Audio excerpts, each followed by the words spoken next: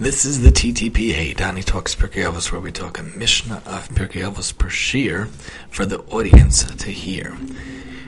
New format, trying to do one a week or so, and we'll get to it when we get to it, and we will continue, and we will try to finish whenever we finish. It's not going to be the 10-month cycle probably anymore, but let's look at the Mishnah. We are in Perek Bet, Mishnah Chet, chapter 2, paragraph 8. Rabbi Yochanan ben Zakkai kilo mehil mishamai. Hu haya omer im lamadat Torah harbe al tachas tova la'atzmacha. La'atzmach ki lakach notzarta. Rabbi Yochanan ben Zakkai received and learned Torah from Hillel and from Shammai. He would often say, if you have learned a lot of Torah, do not take credit for yourself, because that is what you were created for. Perhaps you have a very strong memory and understand your lessons more quickly than your friends. Maybe you can sing beautifully, or perhaps you are very sensitive and know just the right thing to say in order to cheer someone up. Whatever your talents are, remember they are gifts from Hashem. Using them to serve Him is not just a nice thing. In fact, it is for the purpose that Hashem gave them to you at all. The Mishnah says, if you have learned much Torah, literally these words mean don't hold the good for yourself. Don't keep your wonderful Torah knowledge to yourself. Share with others. When Hashem created the world, He did so conditionally. If Bnei Yisrael would accept the Torah, it would continue to exist. If not, it would all return to nothingness. The purpose of the creation of the world was only that Bnei Yisrael would fulfill the Torah.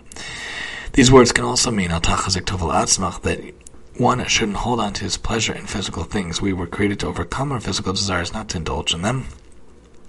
However much Torah you learn, you are still always at the beginning, for Hashem's Torah is infinite, just as He is.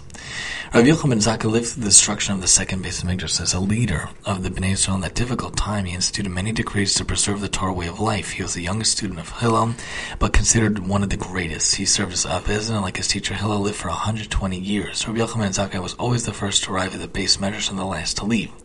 He was knowledgeable in every area of Torah, Tanakh, Mishnah, commentary on the Mishnah, Halacha, Gadata, tiny deals and subtle points learned from the words of the Torah, astronomical cycles, and more. He was even familiar with the language of the Malachim. Nevertheless, he said, if the entire sky were parchment, and the trees were quills, and the oceans filled with ink, it would still be impossible to write all I have learned from my teachers. Yet all I have learned is still only but a drop in the vast ocean of their knowledge.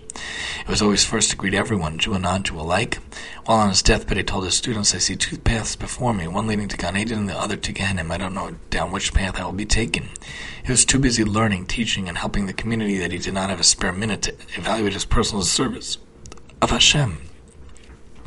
The Chavis Chaim was once overheard saying the following: Dear Father in heaven, what have you done for me?